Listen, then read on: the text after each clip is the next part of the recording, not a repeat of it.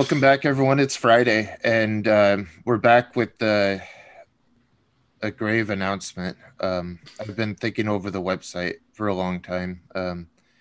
We've been an independent outlet, not very many views, of course. There's very few opportunities to get together anymore. So I thought about things I could do to energize the website, but ultimately it all leads to one path, which was that I need to shut it down. Um, it's I have to leave the website, and I decided to resign. I thought this over for the last several weeks. It's very hard for me to even talk right now through the frustration and pain and the heartache that I know I'm putting on everyone, our 10 readers especially.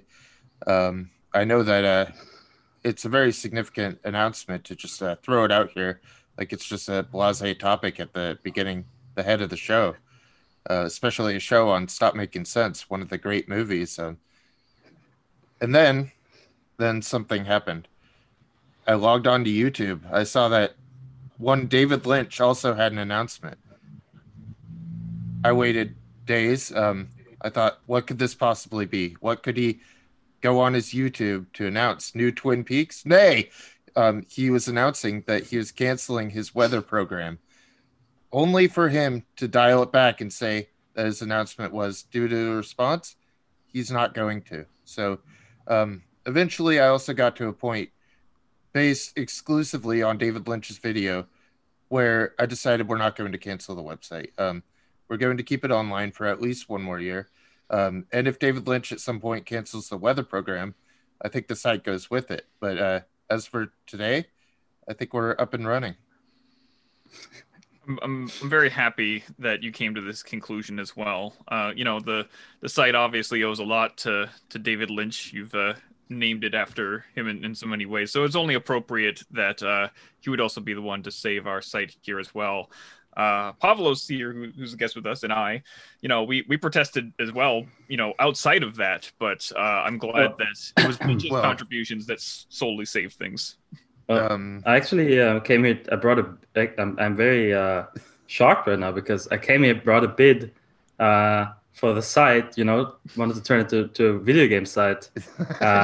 So this is really a bummer. But okay, congrats on that decision, I guess. I think it's just a catalyst to talk about what a struggle it's been to even be in the industry within the last year.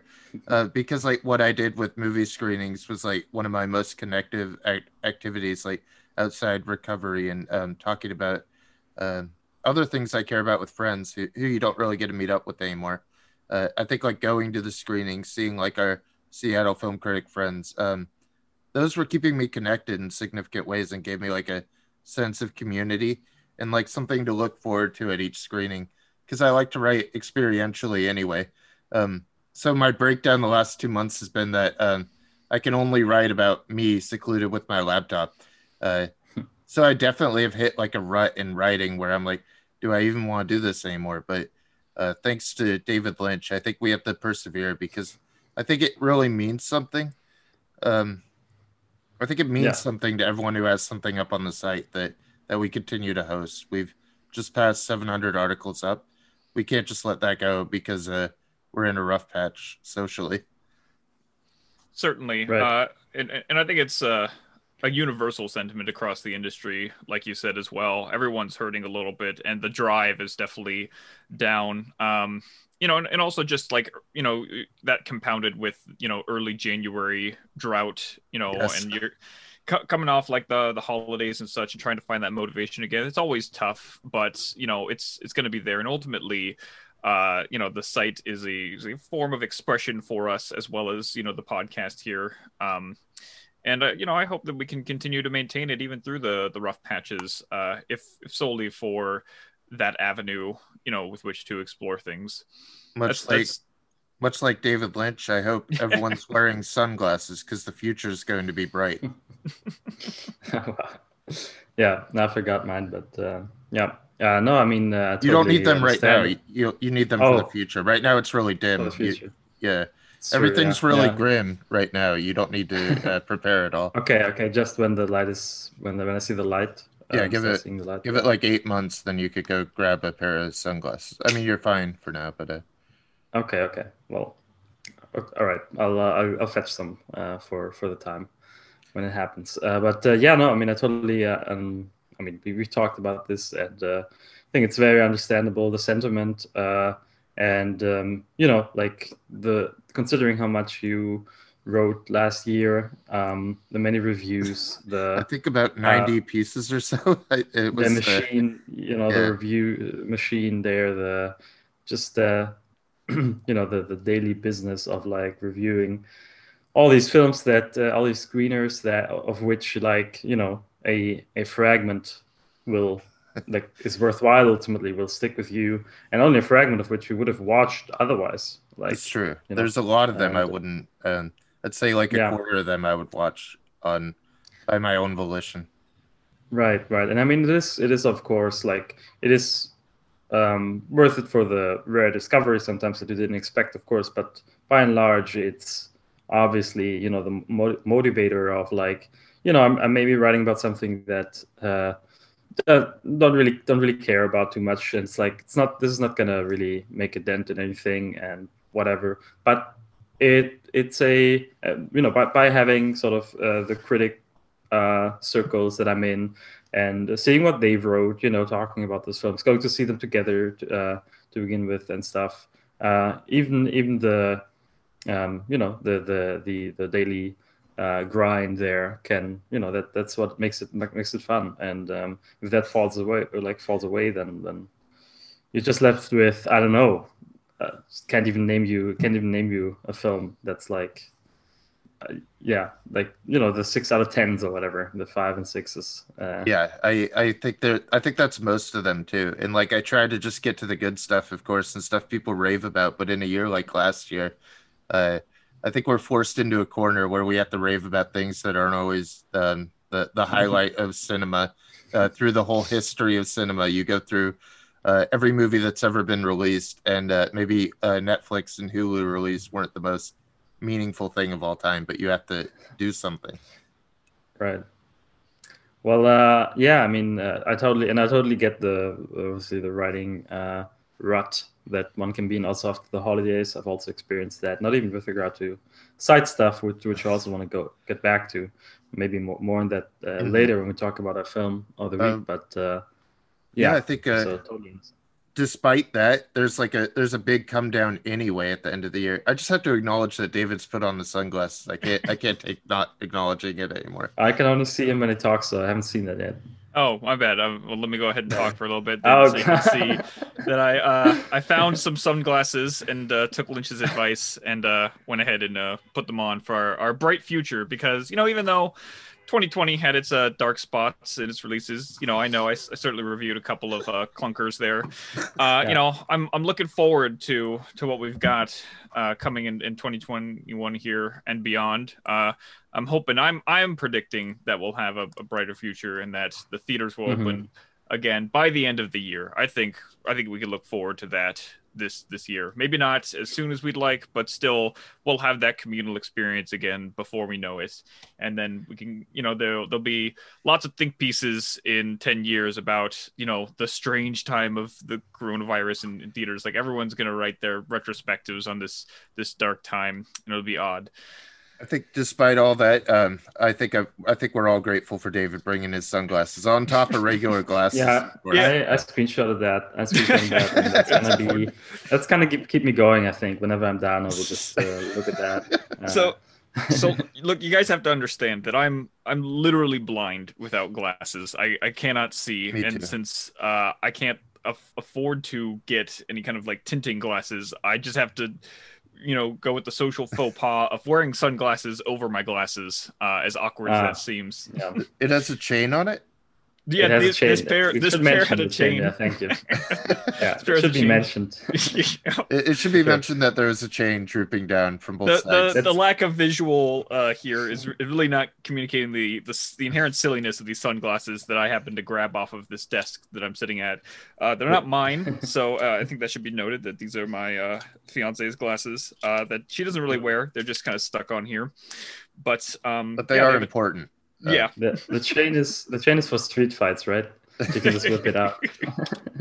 Yeah, it's ready to go in case you ever get into a tumble in a dark alley.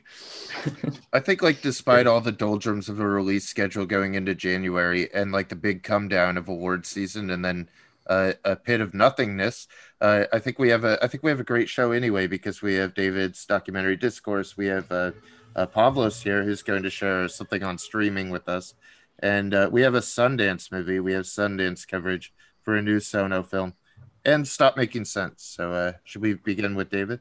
Yeah, I'm very excited this week. Particularly excited to have Pavlos back on the show. It's been a long time. I think this is only your second spot, but the connection is Lynch. You know, the first time it came on, it was for the Straight Story, and now it's about Lynch saving the website. So. And the Breakfast Club was kind of a Lynchian event. Oh, yeah, that's true. Sorry. How Totally did I forget the that. most legendary episode?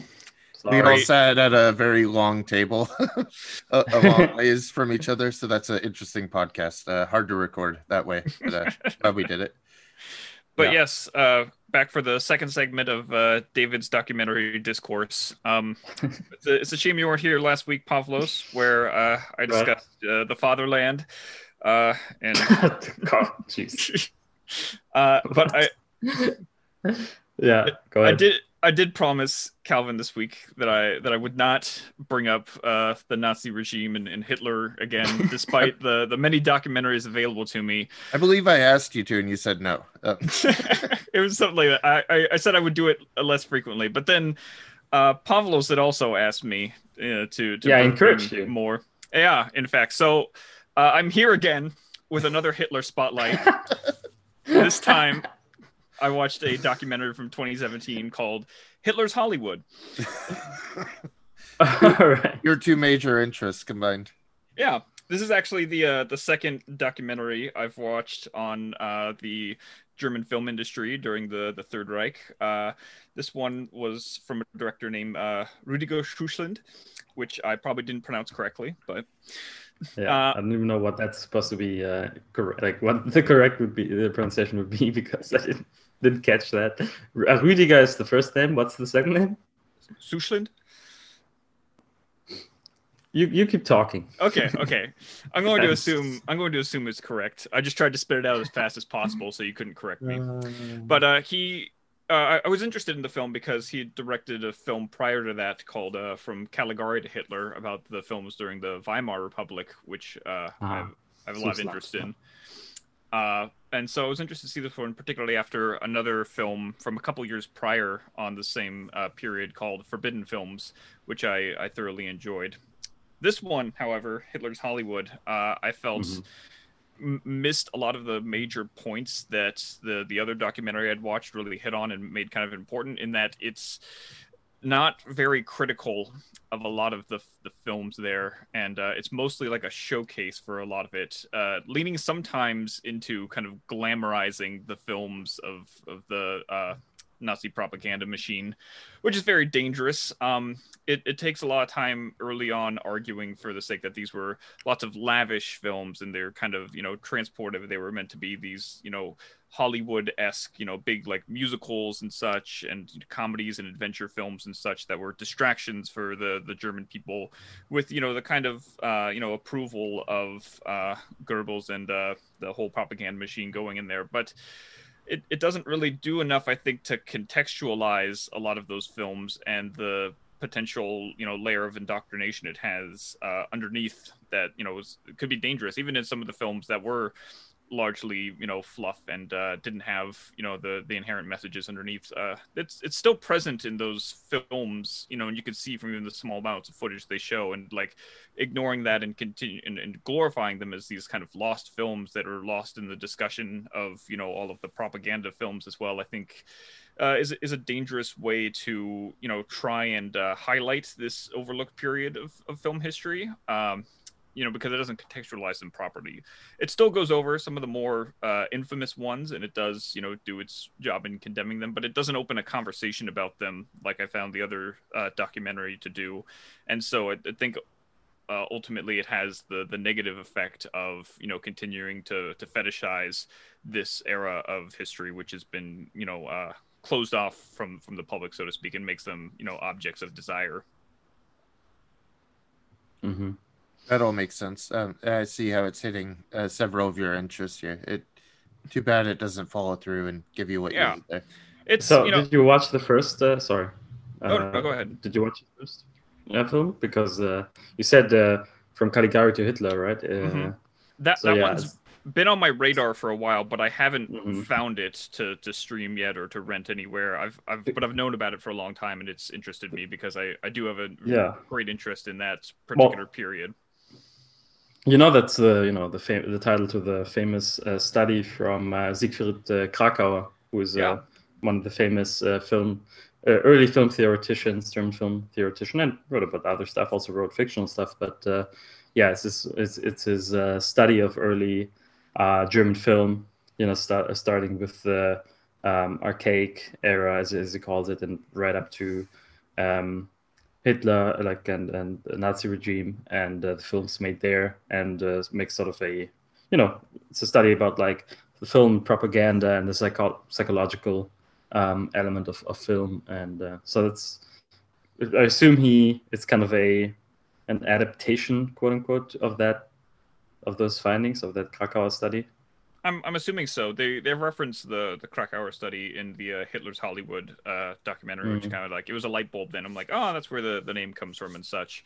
Right. And I imagine it's probably more interesting as a documentary because it's going to be like less controversial to sort through. You could talk about the films in a more historical and glowing context without the need to kind of like both sides of it there, and try and suss out their significance and history as much. It's like the films from the Weimar period are greatly lauded and recorded with good reason. You've got the films of Fritz Lang, and you've got the Murnau films and such that helped define the period. Of course, in Caligari is in the name, one of the flagship films of the German Expressionist period.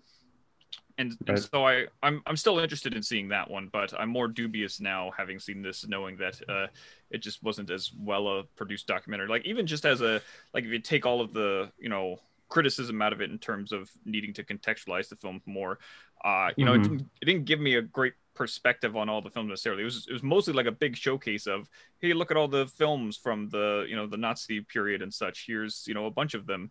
And I'm like, okay. I even watched one of them, which had been on my radar even prior to this, which was Munchausen. It was made in celebration of UFA's 25 years. It was the biggest German film producer at the time, and that was pretty underwhelming, actually. I watched that last night, and it's purportedly it was supposed to be kind of like inspired by The Wizard of Oz with its kind of technicolor grandeur and sense of whimsy and fantasy, and it's just like really cheap looking and like not all that entertaining and interesting, and it's kind of dull in places. I'm like, oh, I mean, this is the supposed arm of the German film industry and all its resources here. So much for the master race, I guess. Oh God, jeez. Well, yeah. I mean, I think that there's really very few films from the Nazi era which obviously Riefenstahl is kind of the big one, where it's like, this is, despite the the political dimension to it, it is sort of an important document, and also like both like historically and aesthetically sort of worth examining. But there's really very few of these examples for the Nazi regime, and I think that just comes from even though obviously the propaganda is often, the connection between propaganda and film, just like propaganda and sound, it's very important. I don't think that comes with that necessarily comes with a sense of sort of sound aesthetic, like sound in the sense of sort of sophisticated aesthetics. It's a difference between that and effective aesthetics, effective for the propaganda, but that doesn't mean that it's necessarily, aesthetically worthwhile. And so I think, so the Nazi film industry, just it was different priorities, It's presumably. So. just interesting to see how ineffective it could be in some places, or how like the legacy of them kind of shrouded in mystery, being held from the public and such, except for certain occasions, and how that kind of mystifies them a bit more and gives them a grandeur that just isn't there if you actually watch some of these. This is the first And one. to be fair, they're thoroughly they're thoroughly demystified here for like many decades. It's not like maybe like an impression. I could see the impression being like in the US maybe I could see that because also just obviously lack of information, or being sort of versed in the subject always or the opposite. Let's say the opposite, being versed in the subject always like demystifies it automatically. So. Well, I should say, in contrast then to the other documentary, which I'd watched some months back, which was called Forbidden Films from 2014, which tackles the same subject. It makes that kind of the focal point of the piece there, and that, should these films be available? Are they still dangerous today? What kind of impact do they have on people? And there's a whole section of the film where they like have these, special screenings with like various students and people, who are interested, and they have a whole like conversation afterwards, like, how did this movie make you feel? Do you think it's something that should be released to the public? What kind of impact did it have on you? They also take these various interviews from former like neo-Nazis and their opinions on the film and how it influenced them and such. And the film doesn't take a stance one way or the other necessarily, and it really allows that question to kind of come forth. Like, is it more dangerous to keep these films barred and then create a kind of fetishistic desire for them, or should we release them freely and allow people to do with them what they will and make judgments for themselves? And I think it's an interesting question that's thoroughly explored there, that is just entirely ignored in this other film, and just is really just like a showcase, and almost like it glamorizes a lot of them and makes them seem more alluring and enticing than they might actually be. Munchausen was the only one I watched. I've seen from there, but I was so thoroughly unimpressed with it.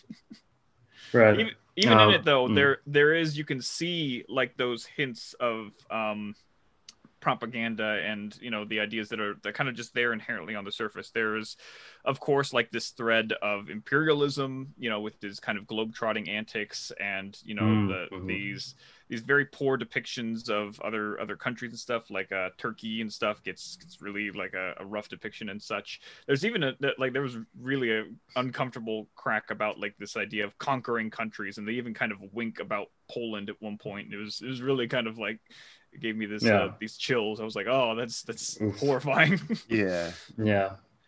So maybe recommend what was it, Forbidden Films from 2014? Forbidden Films. Yeah, that one. Yeah, that one sounds really interesting. Even back then when you recommended it to me, I watch listed it.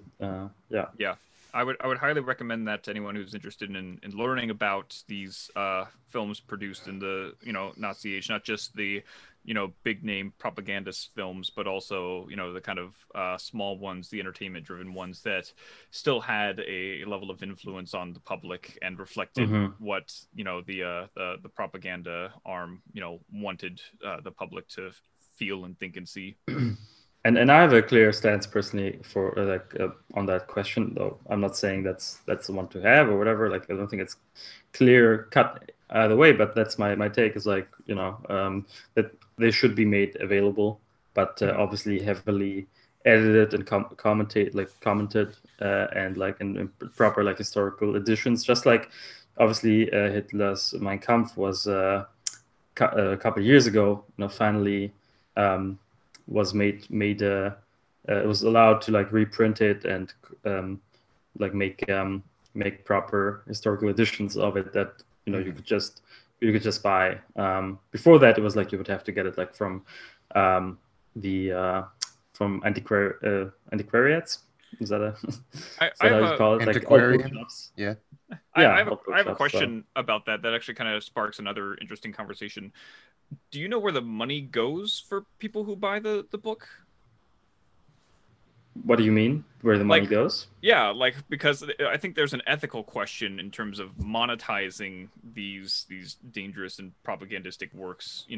Like I think that's a whole nother faction of the conversation that we'd want to have in terms of bringing these to the public. Like how what's the ethical measure here, and not just producing these but distributing these films and making money off of dangerous I mean, propaganda. no, I mean, like last year was like a very, let's say, very like important commentated edition of Mein Kampf released from a wasn't even a big wasn't even like any like big publishing house or whatever that did like just one as part of their history offering or whatever, but it was actually published by the Institute for a historical institute in Munich, which the is like it's heavily commentated.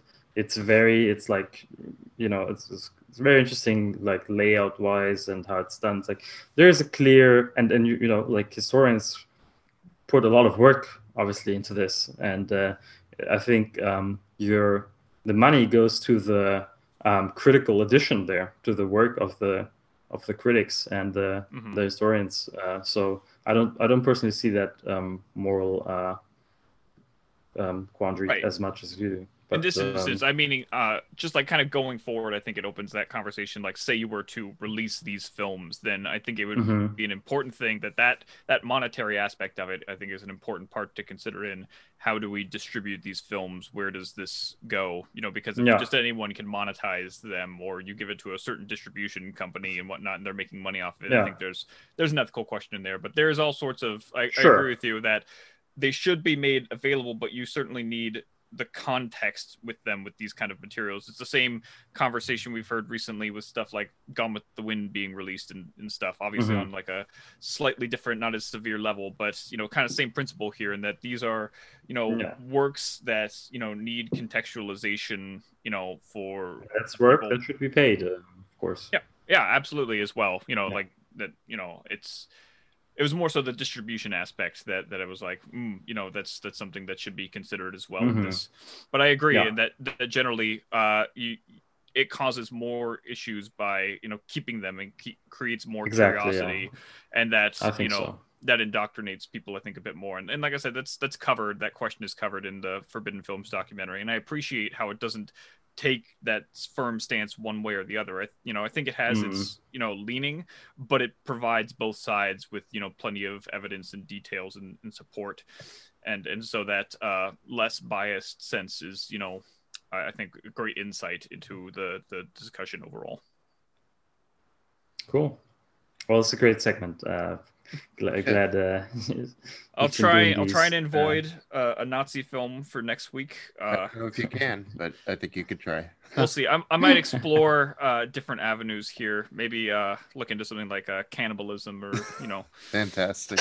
Sure. Speaking of making every film available, Pavlos has gone in on Netflix, and we're going to discuss their whole deal with the prestige directors. Yeah, I mean, I kind of feel bad bringing this topic. It's like, talk about the big like streaming sites and stuff. It's like, just kind of ultimately advertising for them. But it's I couldn't really decide on like a movie or whatever that I want to talk about. So I was like, whatever. If I'm just gonna talk about these sites and I'm gonna shit on them. No, I have a feeling this won't play as advertisement. I don't think they'll pay us. Yeah. Even so, right. I mean, do they really need, can they really benefit even from more advertisement? Like, who doesn't know what Netflix is and what they're doing? Right. No, I mean, all out advertise movie, best streaming service in here in Europe. So pay me, hire me. No, but this, I watched The Two Popes the other day, and I was, that got a pretty positive reception when it came out. And I was, I thought it was really, really horrible in many, many ways, and also like quietly propagandistic. Speaking of propaganda, quietly that as well, and just a total miss for me all around. And it just sort of triggered this reflection on and like retrospective look back on like what has like 2020 was the year for these streaming services to shine, and they did in a way. Like it was financially and stuff like Yeah. it was their year. They kind of one of the benefiters of the pandemic for sure. And like what did they make of it? Like I think the result is that the conclusion that you have to come to, it has to be like it's really underwhelming what they did with it. Like it differs between the different services a bit. I think Amazon does focuses less on movies, puts out fewer like movies that they themselves produced, and focus more on TV, which I think is a good move actually, personally. But like Netflix, of course, is inundating its platform with films where it's like I look at it, it's like if I click on this, I'm not convinced there's gonna be a movie behind it, an actual movie behind this. It feels like a set. It feels like a prop or something. Like no way that they may make like do they have robots that they've been keeping from us, and they've just been making the movies all this time for like these throwaway like Netflix productions. But of course, there's always there's the prestige, pickups from arrived and renowned directors now working for the streaming format. And just to name a couple, and I want to more focus on the last couple of years more than I don't know, like these have been starting like we have examples from 2015 and stuff. So I want to focus on like 2020, maybe 2019, and add something if I forget it. But there's we got Lee's The Five Bloods. We had Mank from Fincher. We had if you want to count the two pups, you can do it. It's like from the City of God director, who don't think has done much else that really was more of a one-hit wonder there. But Two Pups got a pretty good reception. You had help me out, blanking. Thinking Irishman, Roma, Kaufman. Yeah, Roma, Kaufman. I think that's a big one for 2020 as well. Thinking of ending things, you had Marriage Story by Baumbach. You had Scorsese, of course, with The Irishman, and these prestige releases, which I think by and large have been big misses. Like I'd say the two exceptions for me, which is Irishman, which was for me fine, but Scorsese for me post 2000s has been really fine anyway. So it wasn't like a big downside for me. So that was okay. But I really liked Marriage Story. And Baumbach has done Meyerowitz stories as well, which I also like. So he's kind of bucking that trend. But he's got a new one coming as well, I think, called White Noise. And that's the one that kind of announced his future deal with, like, all this stuff is going through Netflix, I think, for at least a good while here. I got very worried at the start of this year when Netflix made an announcement that every week there's going to be a new movie. I just don't think we should have that relationship to movie releases. I think that's too much content, not enough. I mean, there's no room for analysis in a weekly release schedule. Things come out, they're watched, and almost by design, I don't think Netflix wants these to stick with us in a way. I think they want us to consume the thing that comes the next week. It's almost a detriment to them if they have really sticky films that make you come back for one thing. It can't be a one thing service. It needs to be however many weeks in a year. You need 75 movies that you watch on Netflix, not 4 or 5. I think I think Ma Rainey's Black Bottom was like a big thing last year. That's not quite prestige. They moved away in a few ways. There was also that documentary, Dick Johnson is Dead. That was fantastic. But I agree, there's like nothing from like a prestige director that arrives over. This is okay. Like The Five Bloods and The Trial of Chicago 7 are maybe the two that are awards likely. But that's maybe all they got from last year. Well, it's interesting as well. Like I think what you brought up there, this kind of relationship, how film and television has evolved together with the advert of streaming, and how that need for content at a more expedient rate has kind of grown exponentially with them. Where we used to, like where television used to be the kind of weekly thing that everyone would discuss on a, it's a once a week thing that everyone would catch up on. When streaming, started dropping entire seasons at once, Yeah. and taking that away, I guess that Netflix's idea then is that film is going to fill that spot then, and that each film a week, would do that. I don't know that that's the problem is as well with that is that you can't run sufficient ad campaigns to get that going, on a regular basis. Like they don't need one. Like we said, you're on Netflix, you watch a movie, then ideally they drop you into their next movie. It's done, right? Yeah, and unless your goal is to make each film, the film a week, the sensation to be talked about around the water cooler, then you do need everyone to be kind of aware of that in the week leading up to its release. And the advertising is just entirely different now without mid-commercial breaks and everything. So I think that process is doomed to fail. I think their most advertised, or like the most that it became aware on television, was like the Cloverfield Paradox, which is like a big Super Bowl ad. Of course, that was like probably 20 million just to get this on your TV, and then everyone goes home, watches it, and gives a 1-star review, right? I feel like such a sap for being part of that audience that fell for it immediately. I'm going to blame my fiance for being a Cloverfield fan and pushing us to watch that. I'm very happy that she doesn't know yet about the actual Cloverfield sequel they've announced. She will after this episode. I know. Oh man. Yeah. So about the one film a week. I mean, that, like you said, that's not films. That's content in their mind. Right. That's a different, totally different paradigm. And yeah, I also really like what you said about don't want us to remember them. I don't think they do. It's really not more than the time it fills. Like it's not more than its runtime, basically.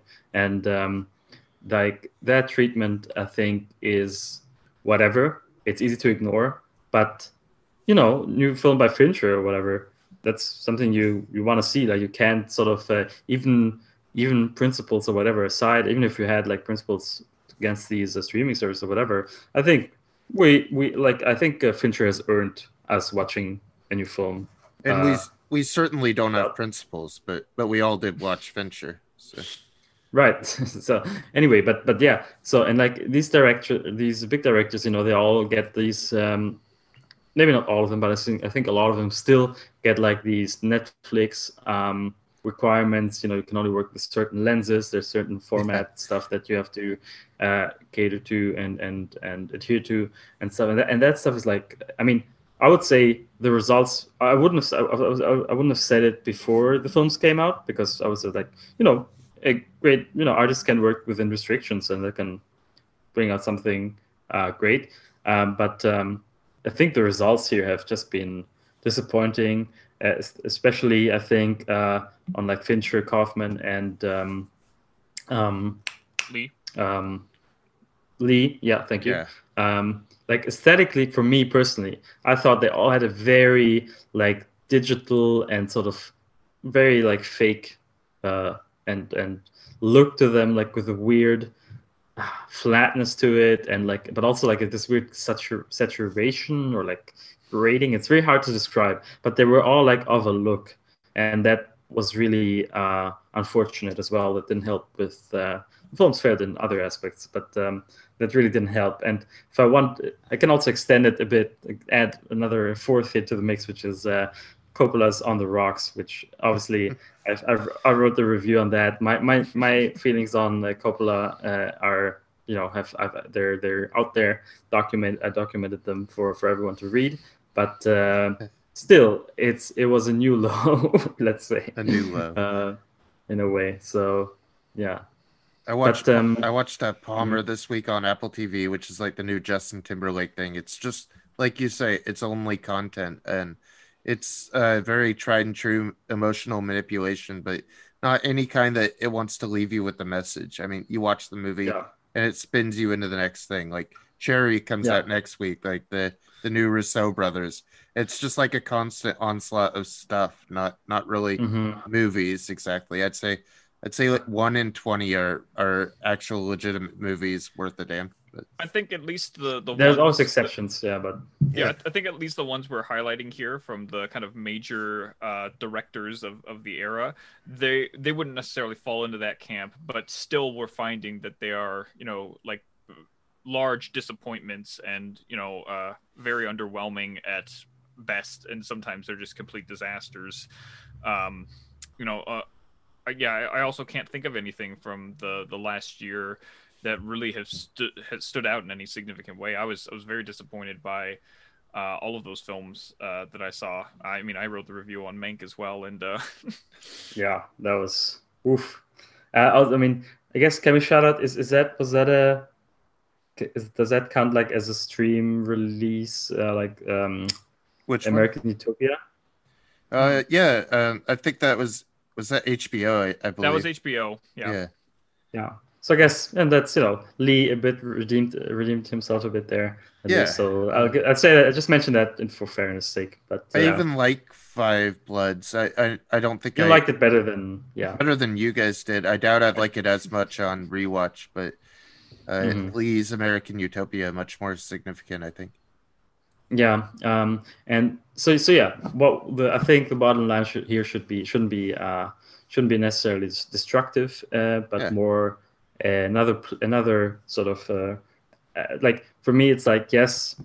Uh, Cinemas need to come back just because cinema as a place, as a communal experience, yeah, and so on is very important. But also with cinema comes an idea of film that isn't content, but an idea of film that is art and something that is to be that you take your time for, that you go out to a special place to, that watch without distractions and just appreciate and think about like have the time after the watch to think about, to discuss. And I think that sort of slowness to the process should will would also come back with yeah. cinemas reopening, and it's important that they do I soon think you're here. right, and I think the major aspect of this is that we're so inundated that we have a 1 week conversation window on any film, and that it's passed. It was already very short for reviews.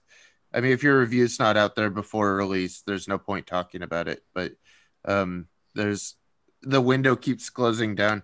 It has really Mhm. become TV where it's the water cooler the next day, and then the movie's fucking gone. Like they Mhm. have made it televisual and look, and they've designed the movie Yeah, experience to be as low impact as watching Stranger Things season 3 episode 5, right? Like that's as quickly as they want it to leave your yeah, mind. um, yeah, I yeah. think Come you back, definitely see that cinemas. with the push with the more streaming services. That's where they're comfortable and where they want to operate, and typically where they're more interesting as well. yeah, Even with Netflix, like despite how much they're insisting on making movies a predominant part of their output, their television will just be, yeah. it still reigns as the more interesting. I don't even know if I'll say superior necessarily, but it's what has grabbed people more. I can't like probably The Irishman is the only Netflix film that has really even stuck with Well, people, despite the fact it's that they have an Orson Welles film. it's really Which is the best worrying. thing on the service. Yeah, It it is. It is. is. It's really worrying too when they're two critically acclaimed things like Glow and Mindhunter. They can't find the resources to finish. So, what are they going to do with TV? It doesn't seem like very much. So, I It don't know seems where they get. that mhm. Yeah. One last thing that I wanted to mention with regard to the filming, the filming policy, their content policy rather, Hmm. is like also ramping up the content machine. There might also have to do with like the rival streaming services popping up, and a lot of like third Yes. party films, so to speak, falling away, being reserved for other streaming services. And I think that's the wrong reaction to that. But I think that's part of or a factor that has certainly exacerbated this process. And when your company becomes big enough, you have to spend such a surplus of money to constantly demonstrate growth. So for Netflix to show growth for investors, they have to go deep in debt and they have to spend more year on year. So I understand why Yeah, they have to throw money at everybody who could come to them. I understand why they have to have a movie every week. I just don't like it. I Yeah. think another part of the problem that will continue to persist is that there's still no transparency in their activity. We don't know Yeah, we don't. what movies what do movies do well on Netflix. There's no protocol Mm. for them to release any information on that. Like I think the one thing they have is that they released some numbers for Bird Box. It's like the biggest film they had when it came out, and we don't even know if those are like legit numbers, and we have nothing to compare it to. So we don't know Yeah. what that means or how it translates to monetary income in any way. So Yeah. it's all like they don't have the same rules and regulations that the theaters do. So it's very hard to make judgments on their performance in general because they can do so behind closed doors. Yeah, that really is terrible for like reception history for people that are trying to reconstruct how certain films sort of landed, and that's also, yeah, that's another loss there. But yeah, again, my impetus, I think, for bringing this up was more, look, like 2020, you have the streaming services, and if anything, to me, it's demonstrated the insufficiency there, and sort of Yeah. reaffirmed that really we really need the appreciation of film that comes with the cinema back as soon as possible. Well, thank you for bringing that. That was fun to discuss and look at in a little bit Yeah. more depth. Well, I do. Well, There is at least one film that has come out recently that just or is coming out. I can't quite recall. For Sona, you mean? Yeah. Okay. It's on Sundance right now, so maybe like a November, December release potentially for us. I have no idea when it will sorry, come out. did you say Fursona? No, Sono. No, Persona. The Sono. Oh, okay. It's like, wait, what Wow, is this Fursona film? that's quite the gaff. No, Silent Sono. Yeah, Sono, of course. Yeah, The give famed us the thing. director of Love Yeah, Exposure and now of one of my Prisoners of the favorites. Ghostland. Yeah, Love Exposure, fucking incredible. I'd No, believe one of my favorite anyone. directors also. Okay, Yeah, I love Sono. I'd believe Um, anyone who said like some of Sono's work is the best film. I could look at any of them and find best qualities. This is he had a heart attack right before filming this. Something yeah. happened and Nick Cage was like, let's go make our film in Japan instead. So we have a really interesting mix of East meets West here as Nick Cage walks out. Camera focused on his buttocks as he walks out of a prison cell. He puts on a bunch of fucking leather and Mad Maxes it up in like a 70s grit kind of way as he has like a bombs implanted on his arms. And if he comes anywhere close to endangering a woman, the bombs will fucking explode and blow off his limbs. He's given a task by the governor, the great Bill Moseley here, to go and rescue an imprisoned woman in like this weird apocalyptic camp in this holy mountain Jorodowski scenario, which is like a sight trip of a Django movie, piecing together every cult film imaginable. I was so excited watching this. My heart was fucking racing because it did so many things I liked in a constant stream of them. But then there's this impulse too where the film, not written by Sono this time, and you could tell it's constantly suggesting that it's going to do the most interesting thing, and then it never does any of them. It sets everything up like it's going to be this big event. Like Nick Cage, of course, he gets to yell testicle once, which is fucking great, and he busts a nut at some point in the movie, which is also fun. But nothing else technically happens. I mean, it begins with like this bank robbery and showing why he got arrested, and the cinematography is great and Sono's techniques are very solid. It feels like a good Sono film. I mean, as good as any of them I have seen as far as technique goes, but the writing isn't there and the perspective of Sono isn't quite there. It just has all his kind of frivolous and hugely imaginative ideas on the side of the film. It feels like what's actually the driving force of the film is somebody else who's not nearly as inspired, and there's not quite like a continuous plot that makes any sense. I think there's a lot of aesthetic ideas, like wrapping women up in like the shreds of mannequins is a really creepy idea and really cool and shows something about their repression in Japanese society and all that. And I think it's playing off like the Japanese cinema of atomic bombs and radioactive energy, and that stuff's really cool. I mean, and it's playing off stuff like Toxic Avenger. I mean, there's everything I really like is in here, and it's. I feel like watching it in a midnight movie screening with a bunch of friends, and um, half the audience is wasted and just yelling testicle at the screen along with the great Nick Cage, I think is the proper viewing experience. So watching it alone just through Sundance, again, isn't the way this is meant to be seen, I believe. Mm-hmm. Yeah, especially it doesn't sound like, Sona, of course, extremely productive director before Yes. his heart attack. Like 5 films a year. We're talking like 5 films a year, sometimes for some years, and always want to. I think he's one of the best contemporary directors.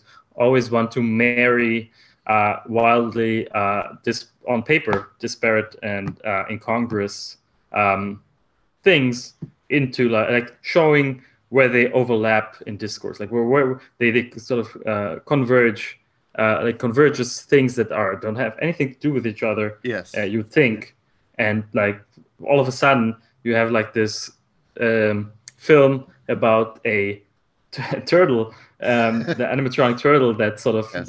grows in size or whatever, becoming, becoming like a film about the Japanese sort of angst and the societal rift and the atomic bomb, and it's like, stuff like that. And you could do that for all of his, at least the successful films. I think you can be like, you can show like, oh man, this is like, you watch someone in the kitchen and they're throwing 10 different things and you think it's gonna taste awful, and then you just start eating it and it's a bit so this is a strange taste, but then you realize, wow, this tastes fantastic. And that's kind of the best, most successful Sona films are like that, I would say. And I feel like this sort of this transcendent quality of like like a lot of like crazy things all of a sudden forming into something that seemed sort of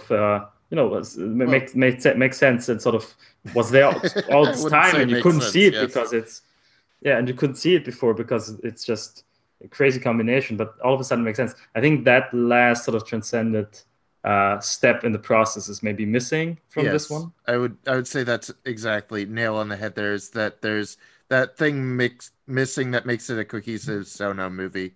I think it's just that last step, and it's so fucking close to being one of the most fun movies. I had so much fun watching it that I can't discount it for that aspect.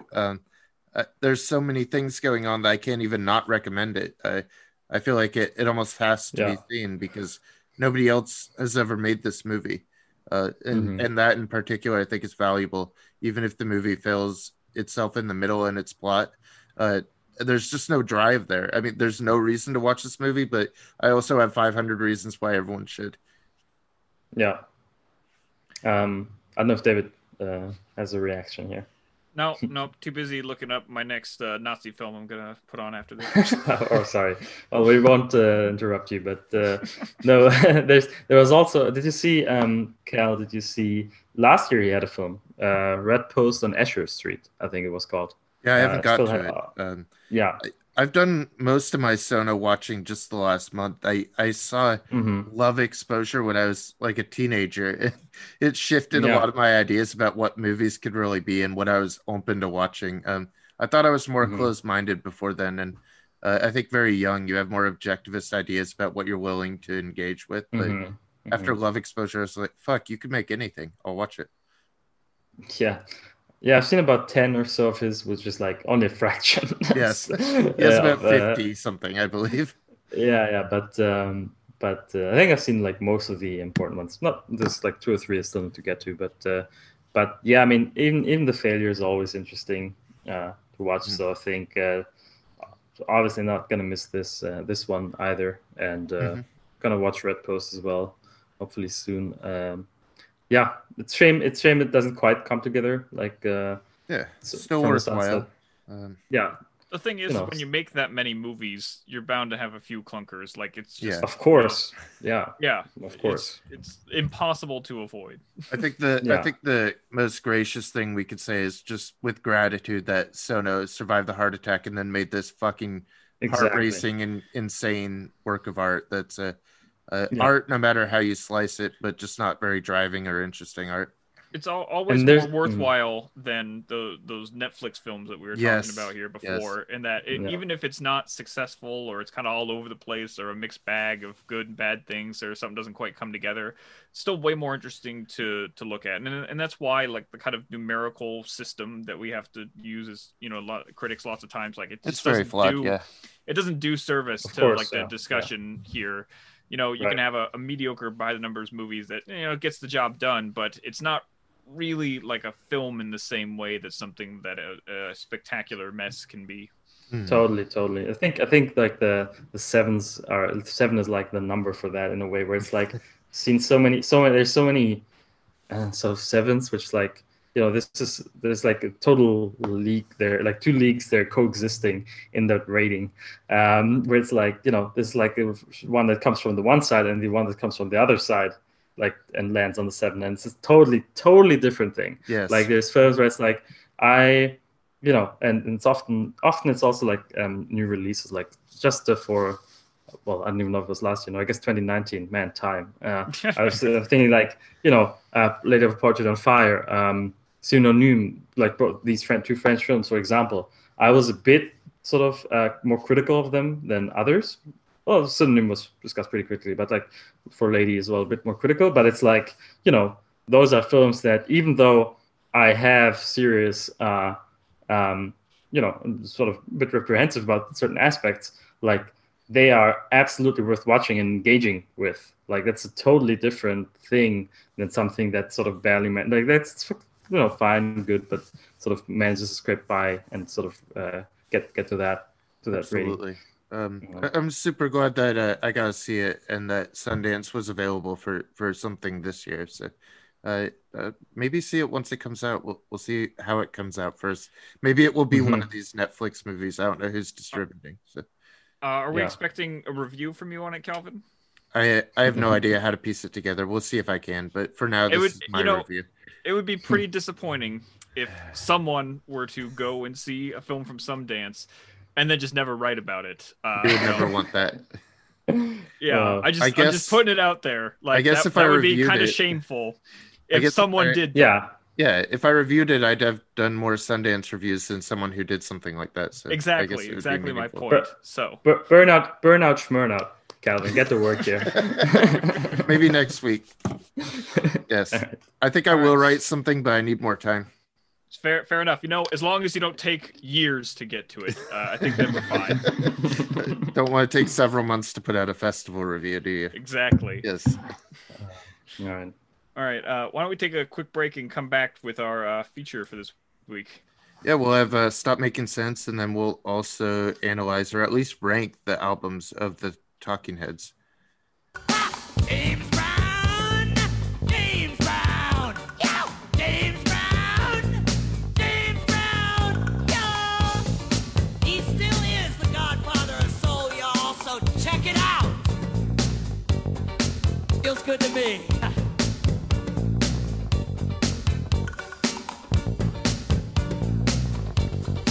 Check it out! If you see him, please remind him, unhappy boyfriend. Well, he's the genius of love. He's got a greater depth of feeling. We'll be all lubitched up for that discussion. Got a Lubitsch. Oh God. You can just leave again if you just.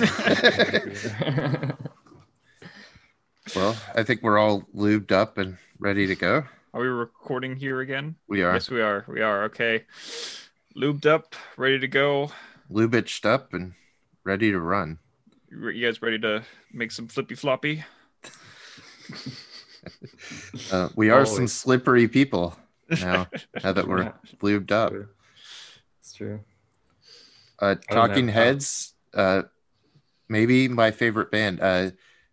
I guess we should talk about our personal discoveries of Talking Heads. Like for me, it's just like the first band that I really found myself. Like my dad already had like all the Seattle artists covered, so I had all the Alice in Chains and Nirvana and Pearl Jam from him, and then once I got on the computer and started like finding my own stuff, I think like Remain in Light was like, of course, the prominent one that everyone knew. So uh, it was just an easy access point because I knew like Psycho Killer and everything. And God, I love Talking Heads just from the moment I started exploring a full discography. Yeah. Yeah, for me, it's interesting because the Talking Heads, like they're not so big here. Don't really get much like radio play or anything. So it was really not something that I was exposed to before I actively sought it out. And so um, a couple of years ago, I started doing these projects where I would take a band and then I would listen to all the albums, but also like take like a whole week for one album, keep listening to it. Like sometimes I would listen to an album like 30 times before moving on. Um, and that's and Talking Heads was, you know, one of the early ones that I did. I think it was actually the second or third I did. That I listened to in the with that sort of mindset of really getting to see the evolution here, really learning all the albums by heart in a way, and yeah, it was revelatory. It's an amazing band and for sure one of my favorites of all time. So I don't have quite the storied history that you guys do with Talking Heads, but definitely a similar level of affection. They were not like a major discovery necessarily for me. I think I came across them like first, or really like understood that this is a sensational band the first time when I first watched Stop Making Sense. But before then, I knew them from the various radio play over here, the big hits like, you know, Once in a Lifetime, Psycho Killer, and such.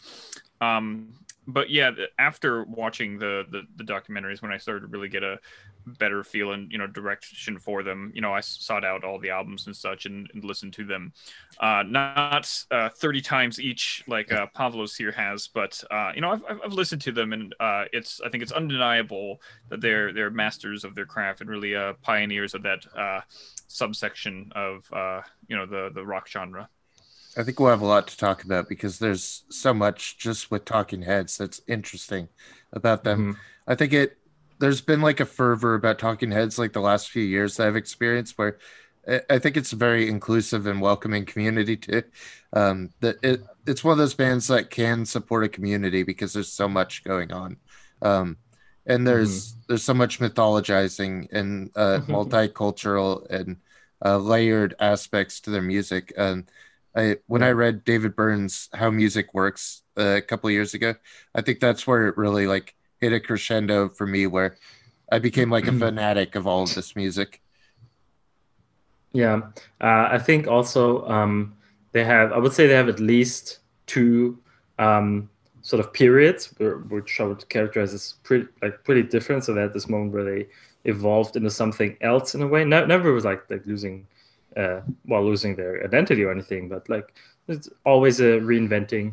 And I think there's like at least two like big sort of periods there. So that you know, you have like so obviously you can appeal to a broader audience like that. Another thing I think is that the Talking Heads like songs and tracks and like and lyrics and what is put forward there, I think can appeal to like you know, both to more like sophisticated listeners, which sort of can appreciate sort of the, you know, get really like invested maybe in the lyrics and the really the complex, you know, layers of music, and but also are just and especially obviously the singles and stuff, you know, have like this totally wide appeal, where you can, you know, go to without any prior I don't know, interest or knowledge, or it's very like democratic in that way. So I think it hits like very different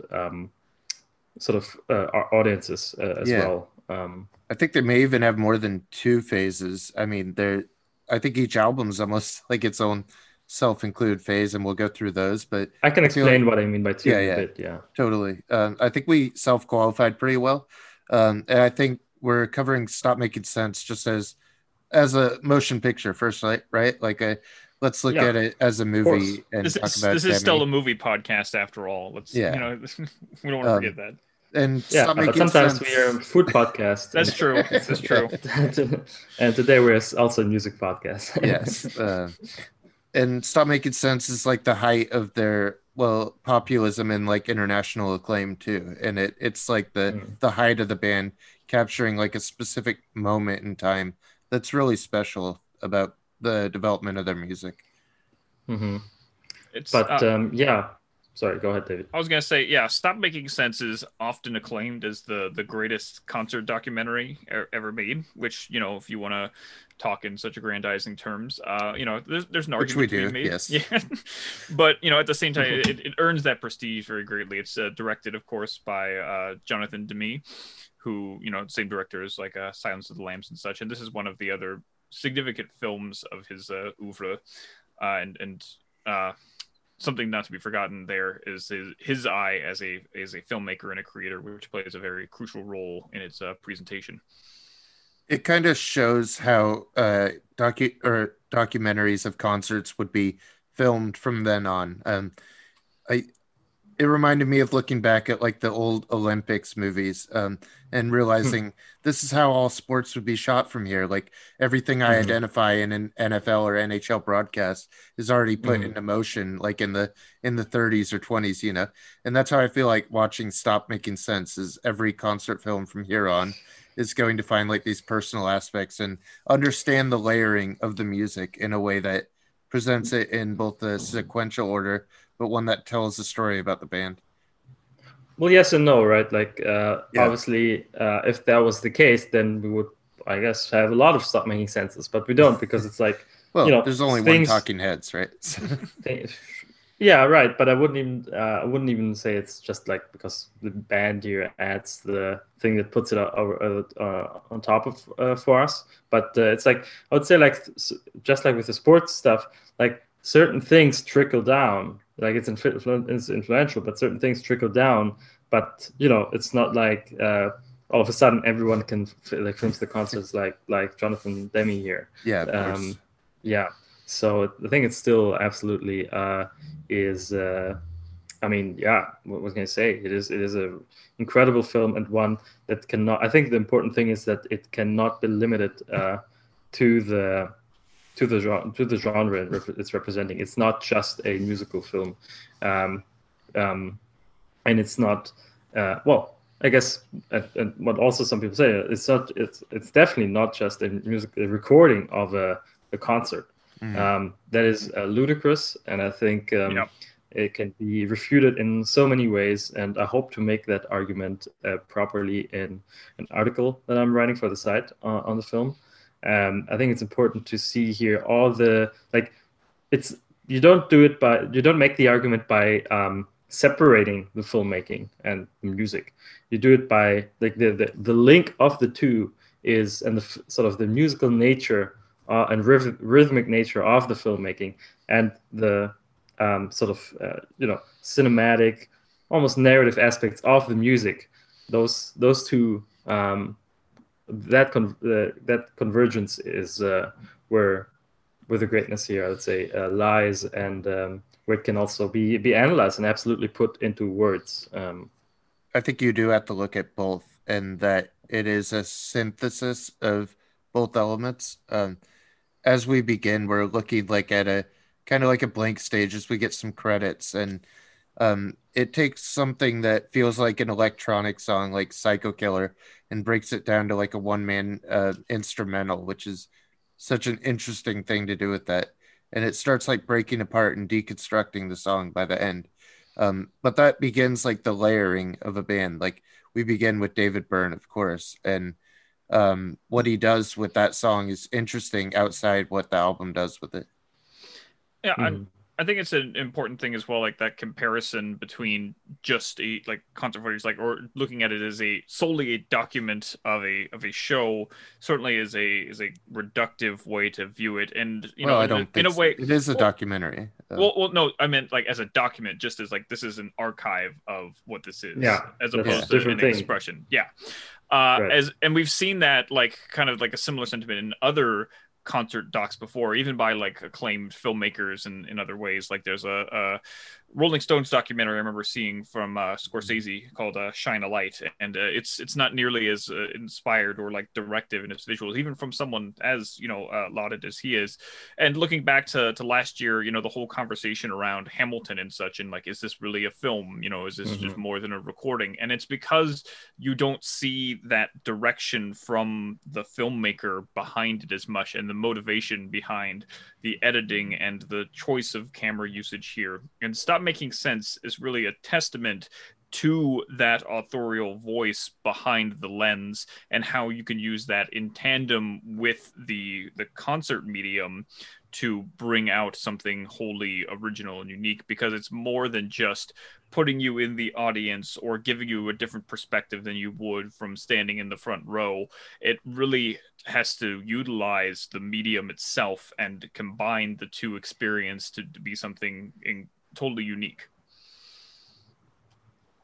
Yeah, I think it does all of that exceptionally Absolutely. well, while it is still a documentary of a space and time. Yeah, Those aspects are important and can't be discarded either. sure, but that's No, the I beauty mean- of the film, is that and that's why it's such a great piece of art, is that it does all of these things. It functions as a document, as a testament to the event that happened, this performance, but also it is its own work of art and expression in and of Totally. itself. Yeah, And documentaries are art. It's not. Yes. Yeah, all no, documentaries. yeah, no question are, of that. but But there are some documentaries that lean towards being just documents, Informative, and not, yeah. and not expressive and artistic in their own right. And so this is again the prime example of a concert documentary that manages to do both and excels in ways that we don't usually associate with a concert documentary. I think most concert documentaries have that kind of stigma of just being kind of like a camera planted Mhm. somewhere in the audience and Mhm. communicating the show, and there doesn't seem to be much motivation behind the different cuts and perspectives and such. But when watching Stop Making Sense, you get the sense of Demi's voice throughout the entirety, and how he's trying to interpret talking heads and their artistic expression at the same time. They're in conversation with each other, and watching that unfold is really a thing to behold. it's really breathtaking, and it's so exciting. I even started watching some of them just to refresh before this. It's so hard to turn off this movie. It just grabs me every time. There's like a hook to it that other concert documentaries don't have. Like Pavlos is saying, it really is the synthesis of visions that the filmmaking matches the songs where they begin and end. I think it matters, and I think it really pays homage to the people in the band too, and the whole idea of Talking Heads is this multi-layered band that at some points they had like 30 people in the studio by like Naked. I mean they kept expanding their sound in multicultural lenses, which I think to me perfectly captures here. And he really gets to play into each of those members. It's never just Byrne and then go into a drummer and then a bassist like most would do. And It's about okay.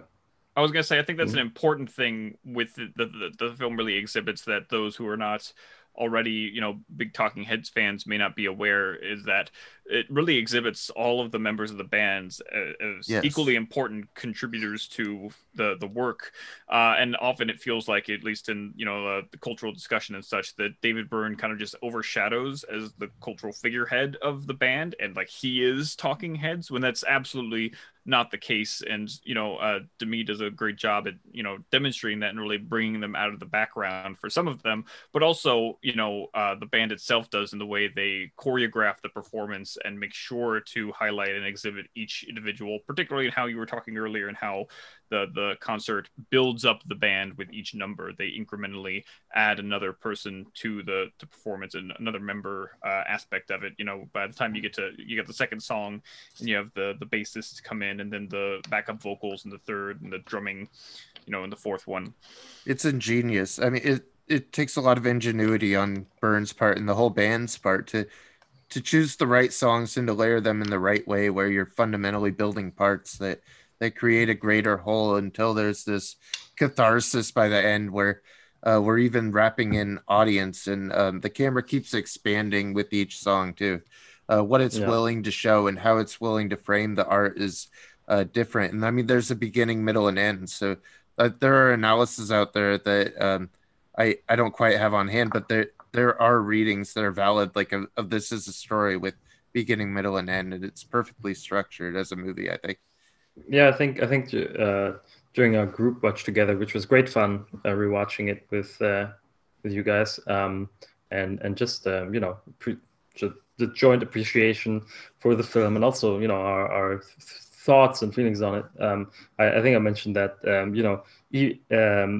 like if even if you don't if you like you don't have to make out a specific narrative that these songs form or that whatever the film forms or whatever, but I think more importantly is or more important is the sense of a narrative Yeah. that there could be a narrative, and I think that latent narrative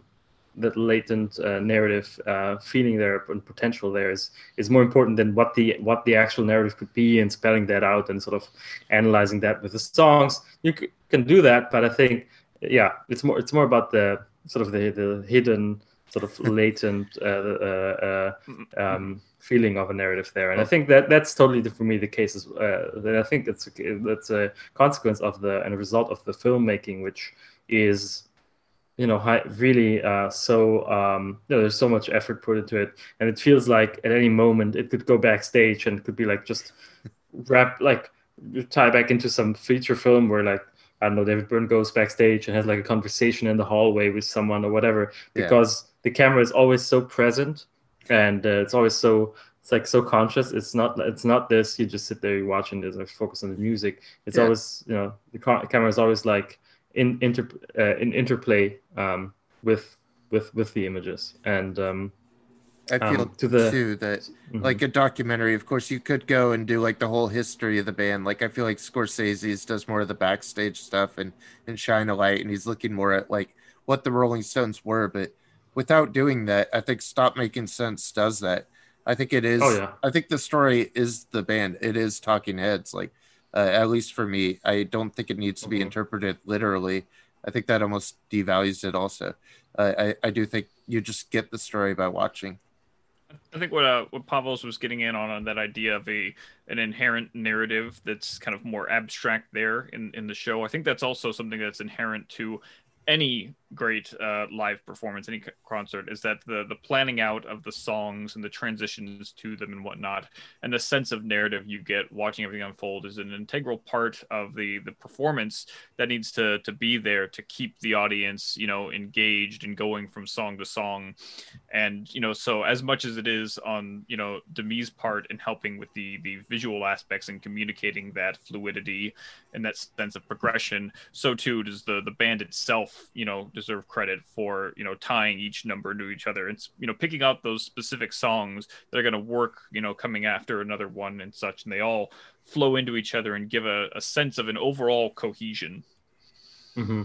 Yeah, and I think the achievement here is that Demi just adds to it, brings it forward, enhances it, because, like you said, yes, every a show, a concert is a curated display of something historical, which is the sort of discography of the career of a band, what they've put out in the past, and sort of curating that, and being there and going through the songs. I mean, it is inherently, like you said, totally there's a narrative, a historical practice of recapitulation, and the achievement here is that Demi enhances that. But I want to say one more thing to the point of documentary. I think for me, documentaries, I would say they always, I mean, there's different kinds of documentaries. It's a story genre, of course. It goes all the way back to beginnings of the medium. I would say they exist in this double state in a way, the best documentaries, where it's like you can almost close one eye, close the other eye, and have get both of it. It's like on the one hand, this exists as the document of a thing that happened. On the other, this is an artistic, transformative piece that brings out something completely that's basically hidden in the material and brings it forward. and it transcends the material and transforms it. And it's like both of these coexist. Like you shouldn't do the close one and close the other, because that's not how it works. So they totally coexist. And I think that's that's also something that where I would say I would describe it, for example, differently for like a film essay, for example, which can work with documentary footage material, like the same, could work with the same material, but it's like the sort of the document, the function of the document there is much reduced in favor of the statement, you know, and the complete transformation of the material, making something basically totally different out of it, or whatever out of it, totally sort of instrumentalizing it for whatever argument you want to make. And that's kind of where I would say like the film essay sort of ramps up one of these functions. But in the documentary, like they coexist. And so, yes, it is always a document while also being something completely different that was always sort of dormant in the material. And yeah. I would describe it as kind of like it's a Venn diagram where you've got these two parts that are connected in the center, and that middle ground is where every great documentarian wants to hit. They want to have it be an exhibition and a historical, chronicle of the subject, but also have an artistic element and a creative, commentary and vision for themselves. Some documentaries, like they lean one way more than the other, and there's a whole host out there that are way more document than documentary. But that's always there. That sense of document is always a critical part that is inseparable from the expressive and artistic element as well. And one of them, sorry, Cal, is that I would say the mastery is in, for me at least, just open to all kinds of documentaries, but I have like this a penchant for the mastery that comes with, you cannot say, with Stop Making Sense, with the exception of a couple of shots. For example, the one where Byrne like rises, I think it's in Life During Wartime at the beginning, where he like rises, and it's clearly like you get like this perspective of like almost like this narrativized like perspective of someone like waking up, sort of like in a feature in a fictional setting in a way where it's. But other than a couple of shots, you cannot reasonably say anything about what you see.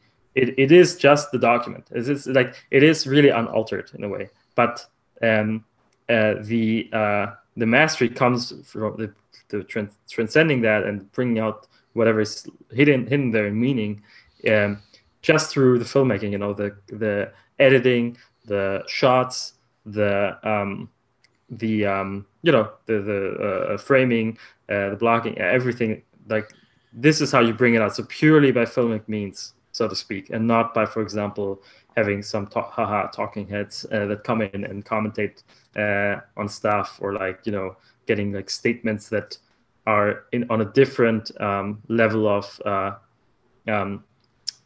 sort of that occupy like different sort of places systematically. Like you got like the material, you got the statement on the material by historical figures that maybe were part of it. Then you got the filmmaking on top. It's like it really is this mastery of like all you see is the concert you see the music and the concert, and still it's brought out by all these filmic devices, everything that you need to get from that. And that's why Stop Making Sense is absolutely a cinematic achievement in every sense of the word. In American Utopia, David Byrne talks about poetry, nonsense poetry.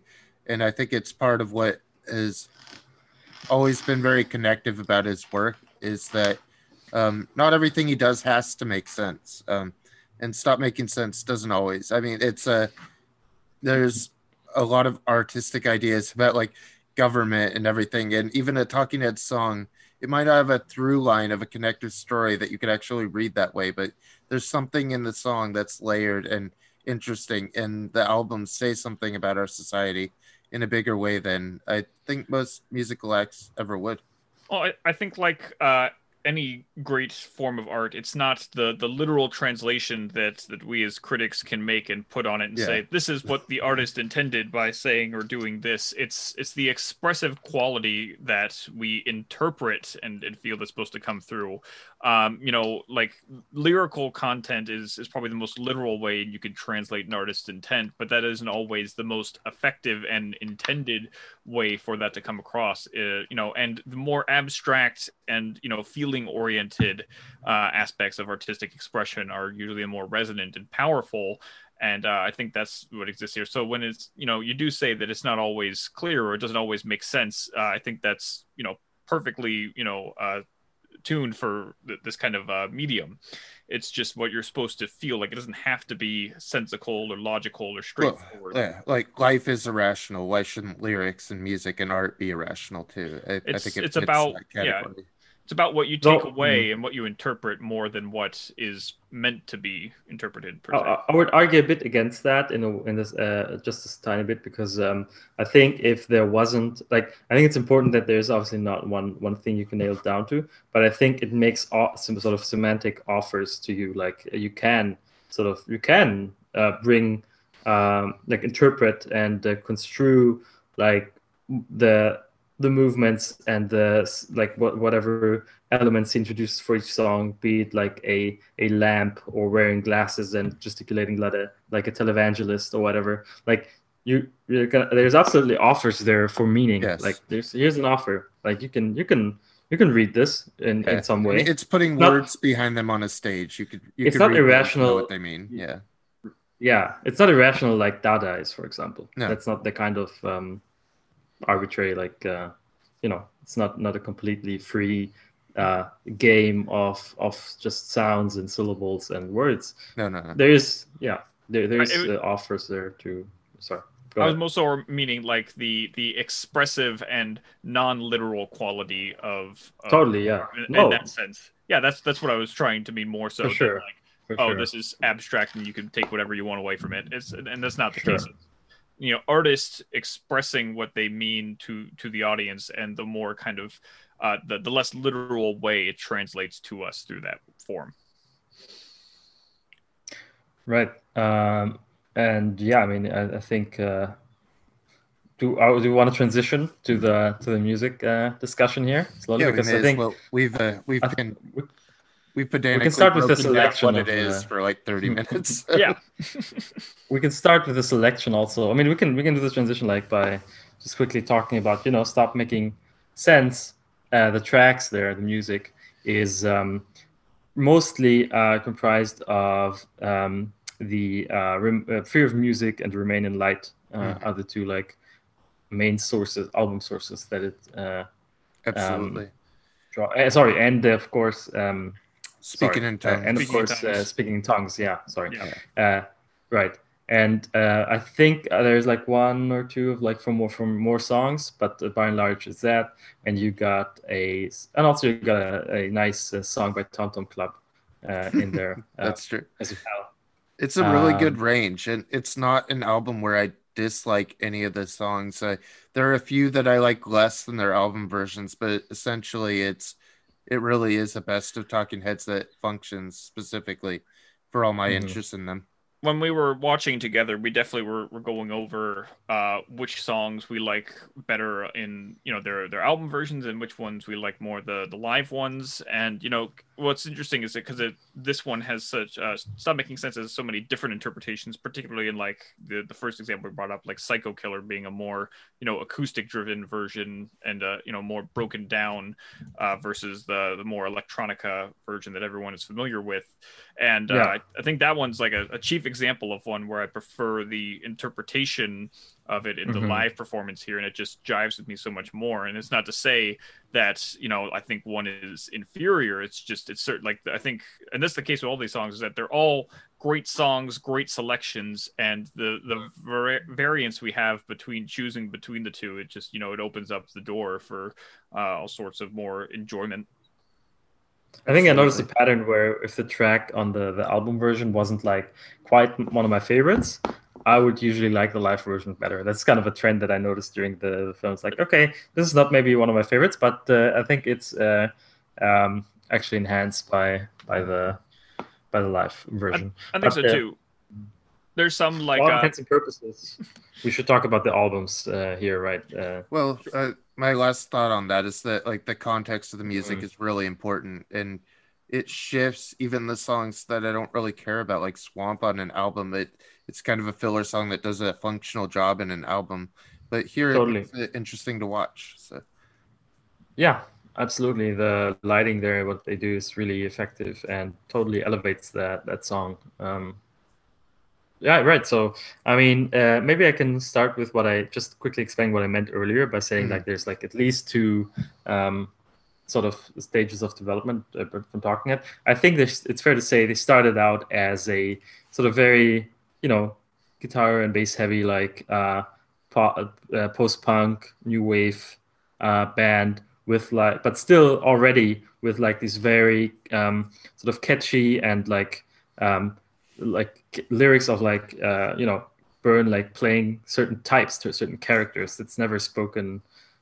Yeah, there's never spoken like in earnest, but also not completely ironically either. It's like taking on assuming different personas for the different songs. That's already from the case from the start, and then obviously with the collaboration with Brian Eno, starting with Fear of Music, you get this totally different sound, which ramps up, which becomes much more multi-layered. You get more a lot of sort of different genre influences.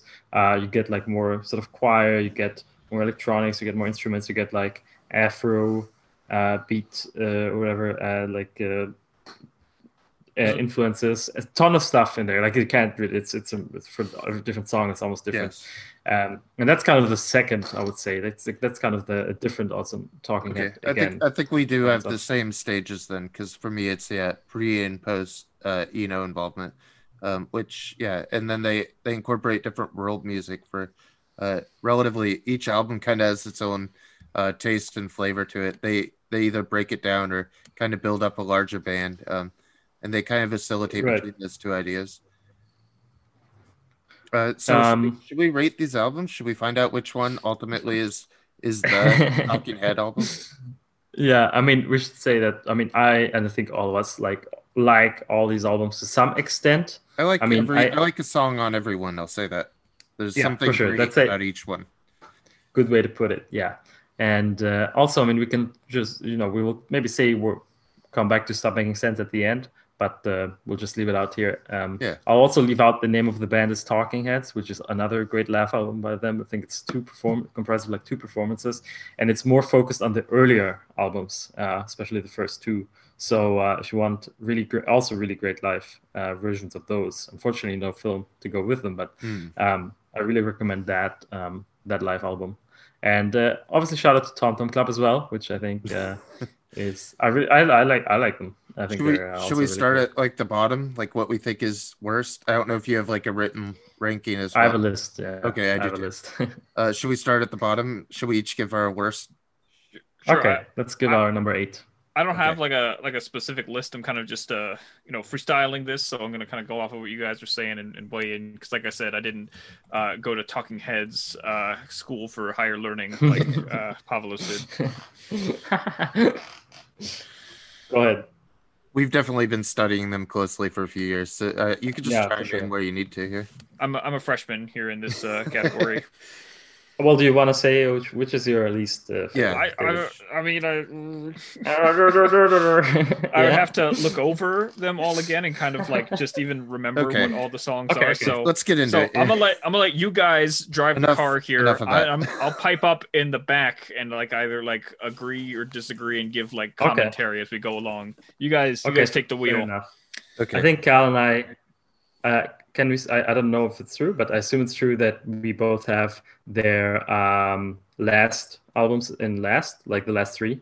Is that in the last 3 places? Is that the case for you? I can't totally say if it's true, but I have Little Creatures last at least. How about Okay, you? I have True Stories last. Okay. I personally. didn't really put True Story, so I guess that would be last. I don't Okay. really. Oh yeah, you didn't. I haven't seen the movie, so that would probably Okay. be last for me. I just didn't include it. Okay, fair. Yeah, I think the True Stories songs are just kind of flat. There's Yeah. some with like catchy tendencies, but it's like a very poppy like like catchiness to it. And yeah, I think it's kind of the most conventional. Talking Heads at their most conventional for me. Yeah. But yeah, on 7, then right after that is Little Creatures. Right. And for Little Creatures, it's like the most populous and stripped down Talking Heads. Like they take out all the Yeah. fundamental part of their world music building that they've done up to that point, and they like strip it down to just like a David Byrne, like not at his most lyrically resonant and not really connecting as much with the themes. And She Mm. Was is kind of like a charming earworm for me, but not that big on the album. That's I mean, I would pipe in and say just like I really like a number of songs on here, so maybe I would like this one the most out of us. I do love And She Was, but it is of course definitely more populist, one get lots of radio play and stuff. But even something like I said when we were watching is that I would totally karaoke to Creatures of Love. Of course. It's I so think Lady Don't Mind is fine as well. It's good. Yeah. And stuff. Yeah, it's fine. Yeah, it's all right. It's not what I want exactly. After that, I have Naked. I don't know how you all feel about it, but I Same feel like for me. it also blows up the premise of their multi-layering as a band. And I think I've spent the least time with it, but Nothing But Flowers I've maybe spent more time with than a lot of songs that would show up on my list. Mm-hmm. Yeah, I have Naked as well. I think it's more creative than it's like like sort of like this last push sort of to make something where the songs are pretty different. It's got a lot of variety here, and I think there is sort of this sort of this last push for creativity, which quite a few songs being like I would say interesting. Like I can give this an occasional listen, and I think there is sort of, if anything, it is sort of a bit underappreciated in my mind because I haven't listened to it enough yet. But yeah, it's certainly there's certainly much more there, I think, than Little Creatures. I think I would generally agree with that. I don't have a whole lot to say on it, so I'm just kind of like good. Nothing stands out. So thanks, David. I think we have less than a minute here, so let's close up the meeting. Come back. Let's see if we have the same exact list. That would be interesting and maybe not worth doing this if we end up having exactly the same thoughts. Let's close up and come right back. Okay. Help us lose our minds. These stupid people, help us understand what's the matter with them. How do you know? No, hey. Look from the bottom to the top, turn like a wheel. See for yourself. We're gonna move. Turn like a wheel inside away. Welcome back to Lubing with Lubitsch. No, this is the Talking Heads podcast. Lubitsch is next week. Songs about buildings and lube. More songs about Lubitsch and Lube. Right. Where were we? We're in the middle of your guys' ranking and my color commentary. And so far we have the same exact ranking, which I think we'll probably split around this That'll change, yes, probably, yeah. I think so. So we did. I said True Stories, and then kind of Little Creatures we agreed on. Naked we agreed on, and now comes the widely regarded as the sort of core Talking the Heads canon era. of Talking Heads, I believe. For the first 5 albums, the first 5 albums. All right. So you want to go with your next one? Yes, if you like me to, I can do that because it's my hot take. Here Okay. it comes. Oh, we're For me, bringing back hot take minute. Remain in Light is quote unquote at the bottom. It's a great album, but it's at the bottom for me out of these main Canonical sort of, ones, yeah. The Talking Heads 5, if you will. For me, it was always this awkward middle point between Fear of Music and Speaking in Tongues, where it is obviously regarded as very influential and like the seminal piece of work, etc. But I don't know. I feel like it's a kind of, for me, it's more of like a transitional album between sort of Fear of Music, which already introduces a lot of the elements Yes. that are quoted as an innovative about Rain in Night, and then in a way, sort of, yes, it ramps it up. But then I think Speaking in Tongues maintains that level and just does better things with it. Just like the Yes. tracks there better. So I'll say that. I'll just say that. God, I'm blanking now. Obviously, the should have had. I know the tracks obviously by heart, but I should have had the track list open still. But I'll say that the Cross-Eyed and Painless is one of my favorite Talking Head songs. Period. That's the top 3 song for me. And our stuff is obviously like once in a lifetime or whatever. It's just it's fine. It's good. It's fine. It's good, but it's not as overplayed for me as it is for you guys. But Well, I should say once again we match on our ranking. Wow. Oh, no. We might have the exact same list here. Talk about Twin Geeks. There's I think so. What I've written is that while it's overvalued by the masses, I think it also has what makes Talking Heads work at the most fundamental level, with these polyrhythmic songs that stretch across some cultures in artful ways. Born Under Punches, really valuable opener.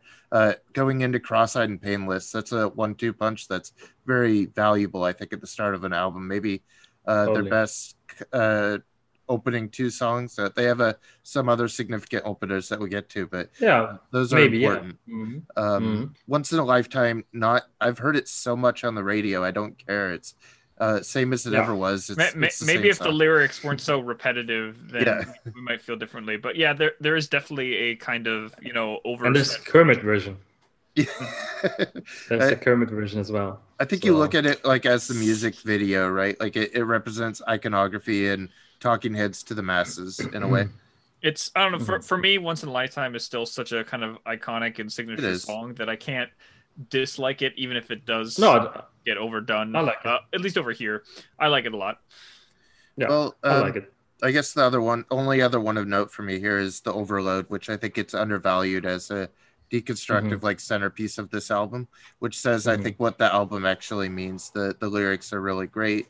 I love his writing there. A view to remember, the center is missing. They question how the future lies in someone's eyes. I mean, it's good poetry and it sounds good. Heavier song too. Right. So with that, I mean, apparently no luck on this show with hot takes either. We're canceling the segment too. Probably for the best that you discarded it. Yeah. Okay, so next for me is Fear of Music. That is my number 4. We do have differences now. There we go. Yeah. At number 4, I have 77. I almost expected that. I definitely have the early albums probably higher than many people. But I mean, Fear of Music, obviously a great album. And I'd say another difference there between Fear of Music and Remain Light is, I would say, the song length. Remain Light sort of introduced that format that then also Speaking Tongues did, with like fewer songs, but longer, having them just sort of go on and really letting sort of the music just run for a while, and that's great. But Fear of Music, much more about these compact statements, and just very experimental. Isimbra obviously often quoted as like the first one to import like this world music aspect, and I mean, Cities is a tops Talking Head song for me. That's one of the songs that totally encapsulates them. I really love. I guess I'll get to mine once it comes up further in the countdown.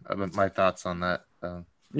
What's you're from before? Yeah, so for 4, I had their debut at 77. Pioneering and essential, I think. Loves Comes to Town is a lot of fun.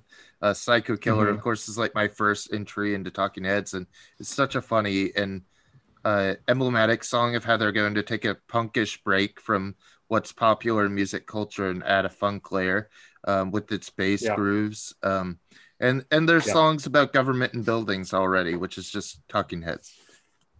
Totally. It's true. What do you have at 3? Oh, David. Does David want to say anything? Oh, yeah. I mean, I might be lower on both of those than you guys are compared to some of the other ones, but obviously, like the highlights of each are significant, and I love the songs that each have and bring to their oeuvre. I want to also recommend real quick while I'm on Fear of Music in my ranking. I want to recommend the book by Jonathan Lethem, which who wrote. I think this is a series of books. It's by it's Bloomsbury published, but it's like they have a series of books on where just various like authors write do like essays on an album, do like on every track, and he did one on Fear of Music, and I think 33 and a third is the series called 33 and a third. And yeah, just wanted to throw that in there as a recommendation. But next up for me is 77. Okay. So that's that's on 3 for me. I'm gonna side Pavlos in the rankings here. I'm gonna put Fear of Music lower and then here. So you better wow me with your next couple, Calvin. Otherwise, we need to know where David is on Remain on Light in Light. Also, I guess we skipped over that. I think I generally agree as well. Although it does have its major highlights. I agree that I like these other ones, but they offer a little more. Mm-hmm. My third will be more songs on buildings and food, which for me, like where the heads really found their alignment between the punk and funk, and where the Brian Eno influence really demarcated something like highly produced and accessible to their vision. I think it has so much more Bernie social commentary than some of the ones I've ranked lower. Odd one where a few songs really stand out to me as like truly this is Talking Heads, and Found a Job Aside, which is a very functional album piece, I think. Right. Yeah, right. I'd say. I mean, I know it's already, I know it already arrived here, but you can't feel the influence or is that much yet. But that is. I mean, I will talk about more songs about buildings and food in a minute. But just for 77, I just wanted to say that I really love I really love a general statement on these early albums. I really love just the harmonies and the solos that you get from the guitars and the bass and it's just in a way I would say that 77, or in a way it can differentiate with Talking Heads, like albums with like the standouts and then filler, and the albums where it's like really a very consistent quality. And we'll get to that maybe in a bit more in a bit, but I would say 77 is has those standout it does, those standout tracks. I really love the book I read. I really love No Compassion. I think those are also, I think No Compassion is another defining song for a lot of like the early Talking Heads persona, like the personas that the Byrne sort of assumed with his lyrics, which is like sort of this very like new economy, sort of big city guy. I don't know if you could say yuppie as well. I'm not quite sure. Maybe that's defined wrongly in my mind. But anyway, like this sort of like for Psycho Killer, obviously something like American Psycho also comes to mind, right? And I think that sort of type actually pervades a lot of different songs from Talking Heads. That sort of sociopathic, very like capitalist, sort of selfish personality. And I think No Compassion is a great one for that. And there's also Love Equals Building on Fire. That's it's neat. Fantastic for me. I really love that one. Again, so once we're this high, it's an album full of things I always like. Totally, because we're this high with my favorite band. Absolutely. So I'd say once we got to the parts where our lists start converging, I think it's all albums I like in any case. Yeah. Right. Well, what's interesting now, we both have the same top two, but maybe different order. We don't know yet. Wait, what is your three was more? No, we more don't. Songs? We don't have the same top two. We don't. For sure we don't. I guess I should go with mine first because we've already kind of covered mine. Mine is Fear of Music in number 2, which for me is the Head's most like African polyrhythmic album, which takes on Zimbra as like a game-changing opening statement for the history of like alternative and punk rock. And you start hearing those rhythms incorporated all across the spectrum of rock after this. And Life During Wartime is such a solid jam as well, but I feel like Zimbra is my third favorite of Talking Heads songs. Animals and- also a really cool song. Oh yeah, Animals great, and it really shows like the height of like Burns' ingenuity and like how he layered cultural influences in different ways. And this is my favorite in that sense. Mm-hmm. David, do you have any? Wait, you already said your piece about Fear of Music, right? I commented on Fear of Music earlier. Yeah. All right, our top twos here. I mean, for me, I'll say the two, and then the one is obvious. Yeah. It's very close, and they represent different things. But I went with Speaking Tongues in two. Oh, no. Um, Oh, yeah, Surprising move. It's so close, and it's just so different. I mean, on a different day you could switch them around, and more songs about building and food. So I just comment on both here together. Speaking in Tongues, I think the best representation of that post NO Talking Heads. So many jams, even something like I mean, even some of the like the first half, it's very front loaded. I'll admit that. But then at the end, obviously, you get that amazing. This must be the place. Mhm. And Your real hot take was Speaking in Tongues in second place, honestly. there's I some agree with this. unfortunately there's some filler in the second half. Although again, Yeah. I would like to highlight besides This Must Be the Place, I would also sort of give a nod here to I'll have it in a sec. Pull Up the Roots, which I also Okay. enjoy quite a bit. But I think I Get Wild, Swamp Moon Rocks, bit of a weak stretch. They're fine, they're good, good. but Yeah. I mean, this is with that- about with really that first- minuscule difference. Those first 4 tracks, though, they really lay the groundwork for this, pretty incredible run in it there. And then again, like you said, even if they dip a little bit, like coming back around with this, You almost have to, right? Like you have to dip to keep the album from falling apart at some level.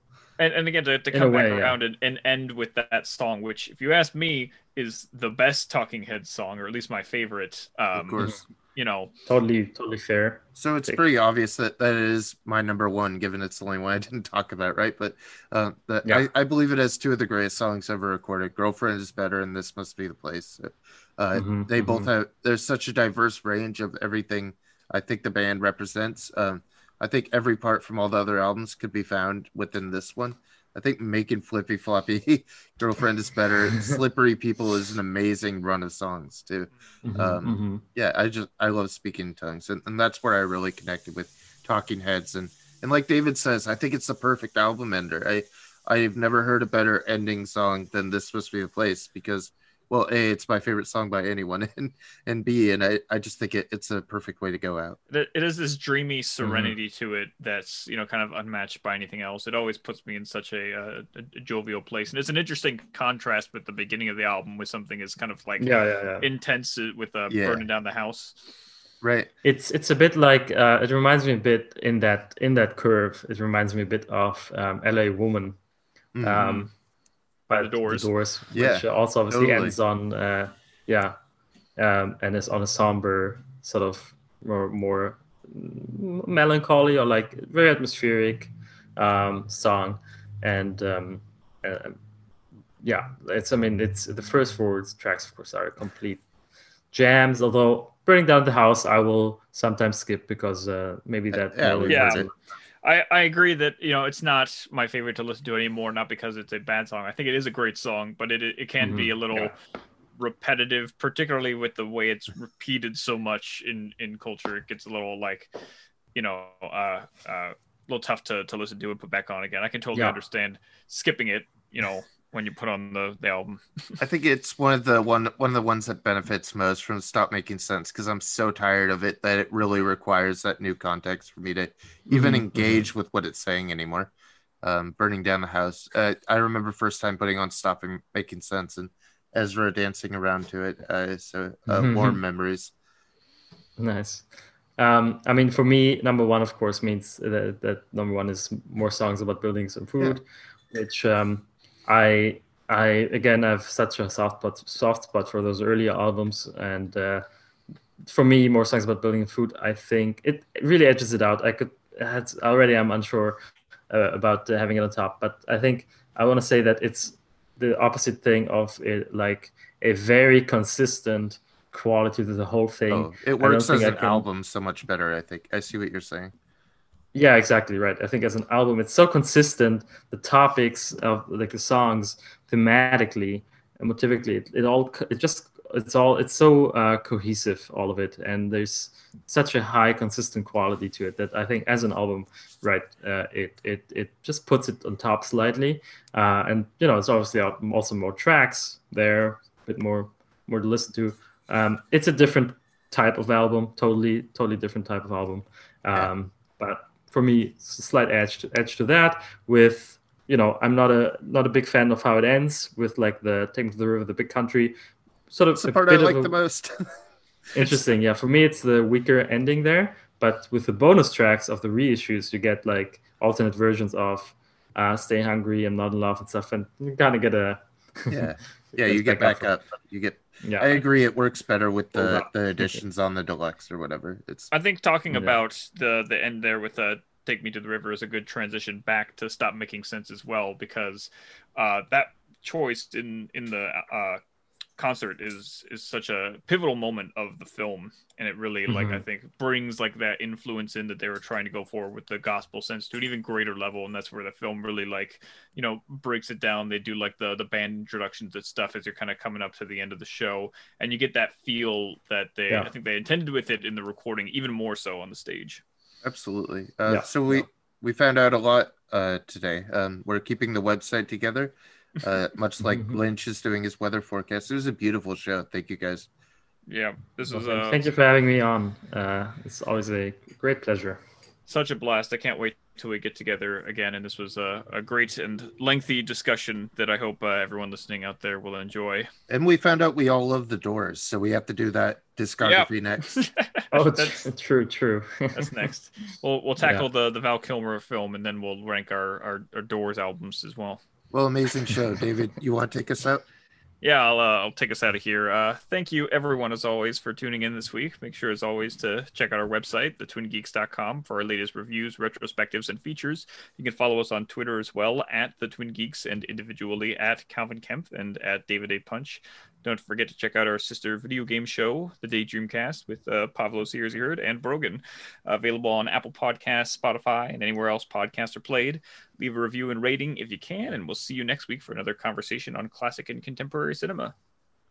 Wow, that was professional. Thank you. Bye-bye.